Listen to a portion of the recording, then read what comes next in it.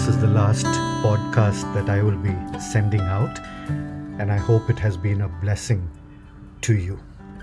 I'm reading from 2 Kings chapter 6 and verses 8 to 23 from the New Living Translation. Now, when the king of Aram was at war with Israel, he would confer with his officers and say, "We will mobilize our forces at such and such a place." But immediately Elisha, the man of God, would warn the king of Israel, "Do not go near that place, for the Arameans are planning to mobilize their troops there." So the king of Israel would send word to the place indicated by the man of God. Time and again Elisha warned the king so that he would be on the alert there. Now the king of Aram became very upset over this. He called his officers together and demanded, "Which of you is the traitor? Who has been informing the king of Israel of my plans?" "It's not us, my lord the king," one of the officers replied. "Elisha, the prophet in Israel, tells the king of Israel even the words you speak in the privacy of your bedroom." Go and find out where he is," the king commanded, "so I can send troops to seize him." And the report came back, "Elisha is at Dothan." So one night the king of Aram sent a great army with many chariots and horses to surround the city. When the servant of the man of God got up early the next morning and went outside, there were troops, horses and chariots everywhere. "Oh, sir, what will we do now?" the young man cried to Elisha. "Don't be afraid," Elisha told him, "for there are more on our side than on theirs." Then Elisha prayed, "O Lord, open his eyes and let him see." The Lord opened the young man's eyes, and when he looked up, he saw that the hillside around Elisha was filled with horses and chariots of fire.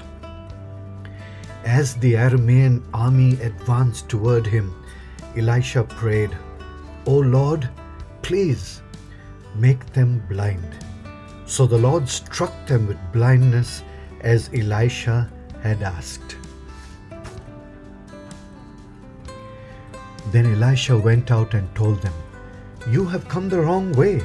This isn't the right city. Follow me, and I will take you to the man you are looking for."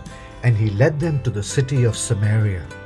As soon as they had entered Samaria, Elisha prayed, "O Lord, now open their eyes and let them see."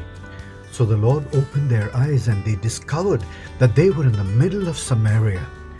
When the king of Israel saw them, he shouted to Elisha, "My father, should I kill them? Should I kill them?" "Of course not," Elisha replied. "Do we kill prisoners of war? Give them food and drink and send them home again to their master." So the king made a great feast for them and then sent them home to their master. After that, the Aramean raiders stayed away from the land of Israel. Our Heavenly Father, I pray that even as we have listened to this account of how beautifully, Lord, you opened the eyes of Elisha's servant so that he was able to see how great an army there was around your servant. Lord, when we are accosted by adversity and times of difficulty, and when enemies confront us, open our eyes too, Lord, that we may be able to see that there are more with us, Lord, than there are with the other side. And I pray for any right now who need to know that.